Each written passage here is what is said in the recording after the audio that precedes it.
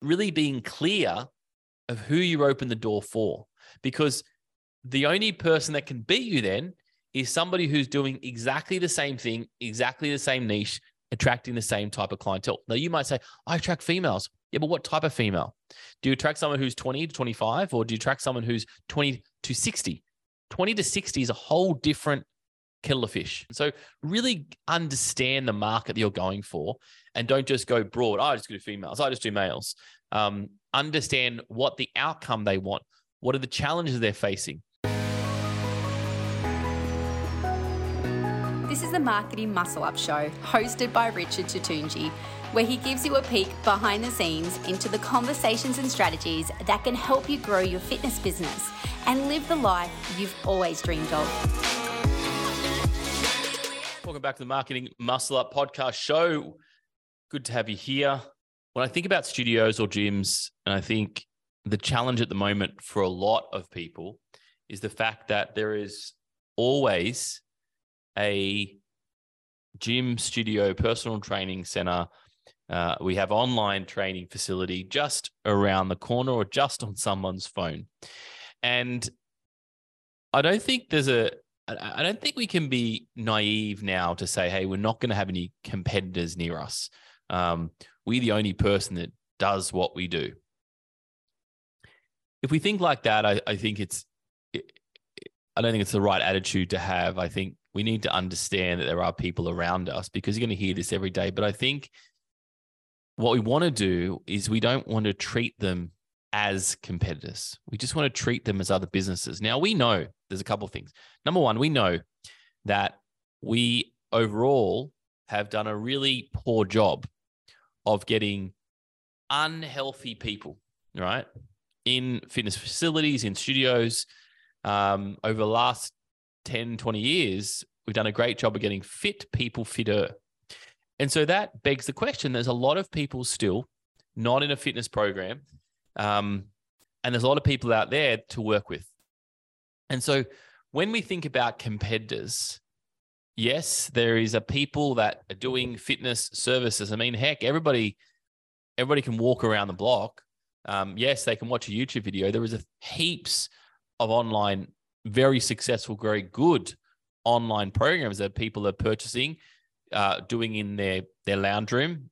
And you wouldn't even know there's a competitor right around the corner. Like your clients are probably doing it as well.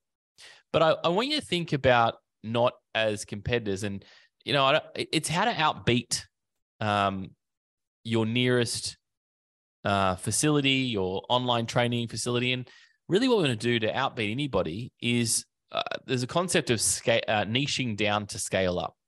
And I love this concept, because whenever you think that you're clogged, you're congested, there's no way that I can get the clients that the big gyms coming in town and they're going to take 5,000 of my clients. I've seen this over the years that, yes, it adjusts, meaning that if you're going after the same market, there's always going to be a few people that will move across that probably wasn't suited for what you're trying to get to. And I'll say that again, there's going to be a few people that move across. Let's say someone new is in town, they're going to move across and they're going to go there. However, what it does, it makes us better business owners, okay? Because we know that we need to figure out who we are going to attract into our business. And it's a great lesson. It's a great lesson to go through. It's a great process to go through it. It's not great when you're going through it and you're unprepared. And that's what I want to talk about today. So the concept of niching down to scale up is not a new one, but it's one that we must use to move ahead. If you are struggling with how do I become the best gym, because the best gym has all this new equipment, I've got all this old equipment. How can I do that? You can't compete sometimes. You just simply can't compete. There's always going to be somebody with more money. There's always going to be someone that's smarter than you. There's always going to be somebody that is going to outwork you, right? It's just what's going to happen. And if it's not happening and you're number one in every category, well done. Congratulations. But it's very rare that I've seen this, because I believe everybody can be number one if we choose to have the concept of niching down and really getting clear of who we want in our business, who we want to work with. You know what it's like? It's like, I want to work with that client. I love those good clients, right? But then we work with the clients we don't love. So number one is we want to figure out who we want to work with. We want to niche down, meaning we want to choose who we want to work with. Now, this is really hard for anybody who's never done this before. Like, I'm marketing to everybody. Everybody's my client. Well, they can be. But if your facility doesn't cater for everybody to be your client, there are now other places they can go to. So what you need to get a little bit sharper on who are you trying to attract and go after those and be the number one in your area for that type of clientele. So there's a couple of things you can do to make this process seamless and fast. Number one is you want to decide who you want to work with. And you're not just going to say males or females, but there's a type of male, there's a type of female, there's a type of personality that you want to work with. And when you're clear on that, it makes it really, really easy. So back when we started Com Marketing, we were marketing for everybody. We narrowed it down to real estate agents and dentists at the time, and fitness, and working with 3 type of industries. We then narrowed it down again, and we said, right, we only want to work with fitness and wellness professionals, and we can even narrow it down even further. And once we did that, there was a few things that we did, and this is what I would recommend you guys to do. Is number 2, you want to think, how do you want to work with them? A group environment, a small group environment, a large group environment, online. How do you want to work with them? So even that in itself can be a point of difference that you do that nobody else does. Number 3, you want to choose testimonials that represents that audience. Okay. So you might have, and this is sort of point number 4, you might have other testimonials on your website, other case studies, other success stories, and you want to remove them and just focus on the case studies and testimonials that you want to work with, more the people that you want to work with. So I'd actually remove any case studies and testimonials that don't fit that criteria of a person. Just take them off the website, take them off social media, take them off Facebook. You then want to go adjust the copy. So if you've got copy in your website, go and adjust it, make differences there, right? Adjust, if you're doing a Facebook Live, make sure the right people are in the Facebook Live. Make sure it's not everybody. I've got a few examples to share with you. Number 1, I've got a client called Kylie. She's actually been on the podcast before. She has a business called Recreate. When we first met her, she was blue. Her logo was blue. Now, I like blue. She likes blue. But her target market were females.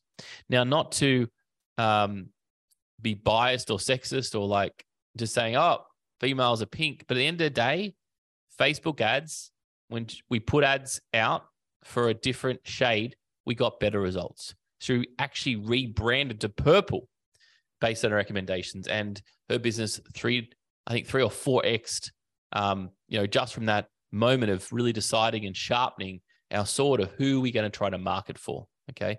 So it's being really clear in your brand, even your name. You might have to go and rechange your name if that's the case, or your sub name is an easy one to do, but really being clear of who you open the door for, because the only person that can beat you then is somebody who's doing exactly the same thing, exactly the same niche, attracting the same type of clientele. Now you might say, I attract females. Yeah, but what type of female?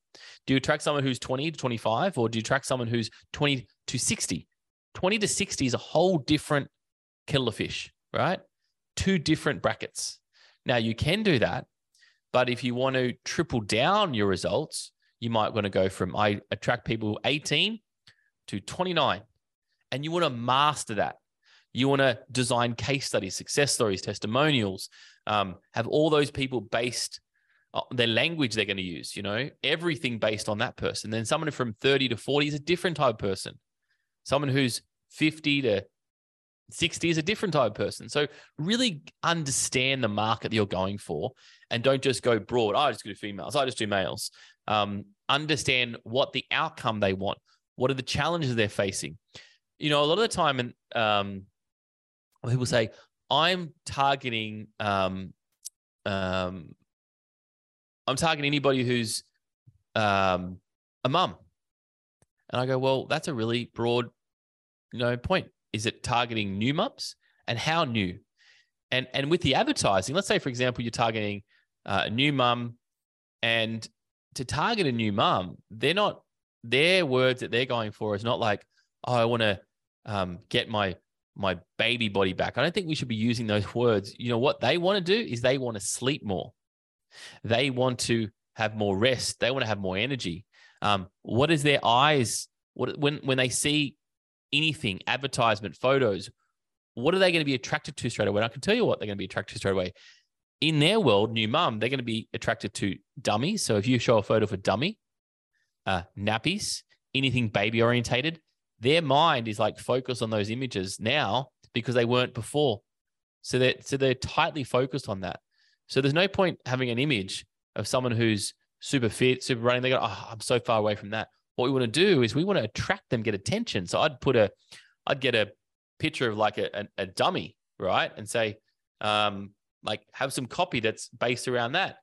Do you want to have a break from this for 60 minutes or something? Like, be clever with the content and the images that you use to attract the type of clientele that you did. We have another client of ours who wanted to go online training.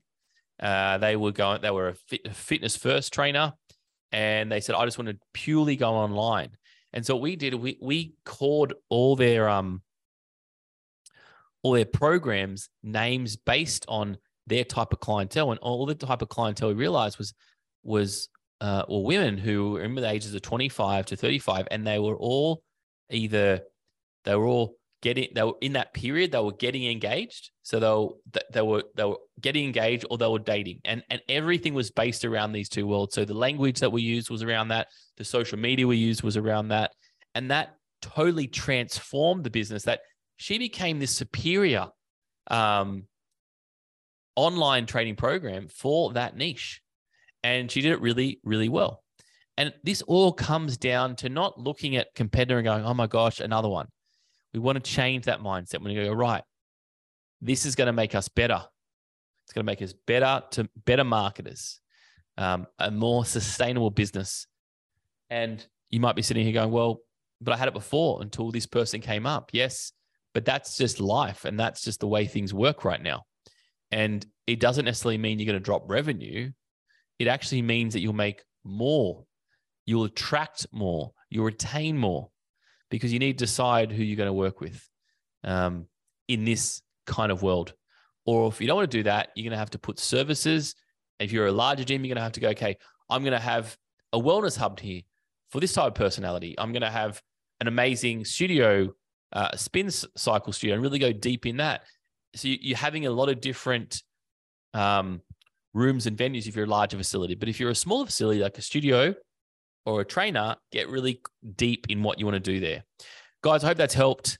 These are some quick tips. Number one, decide who you want to work with. Number two, how you want to work with them. Number three, is there testimonials from these people, case studies, videos? We call them hero videos. Remove any other testimonials and copy that don't relate to that person. Adjust all images to suit that type of clientele. Change the copy on your website, social media, Instagram, bios, the full works. Delete any images that you need to on Instagram, for example, if that's confusing. Adjust all your Facebook ads and any Facebook lives that, and when you do Facebook ads, it's by the way, it's awesome because you can actually then target a certain age demographic.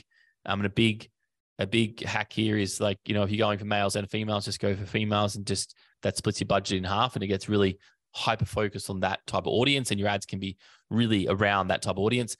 And then Facebook lives, any kind of ad hoc marketing you're doing, just again, ensure the right person's in that image.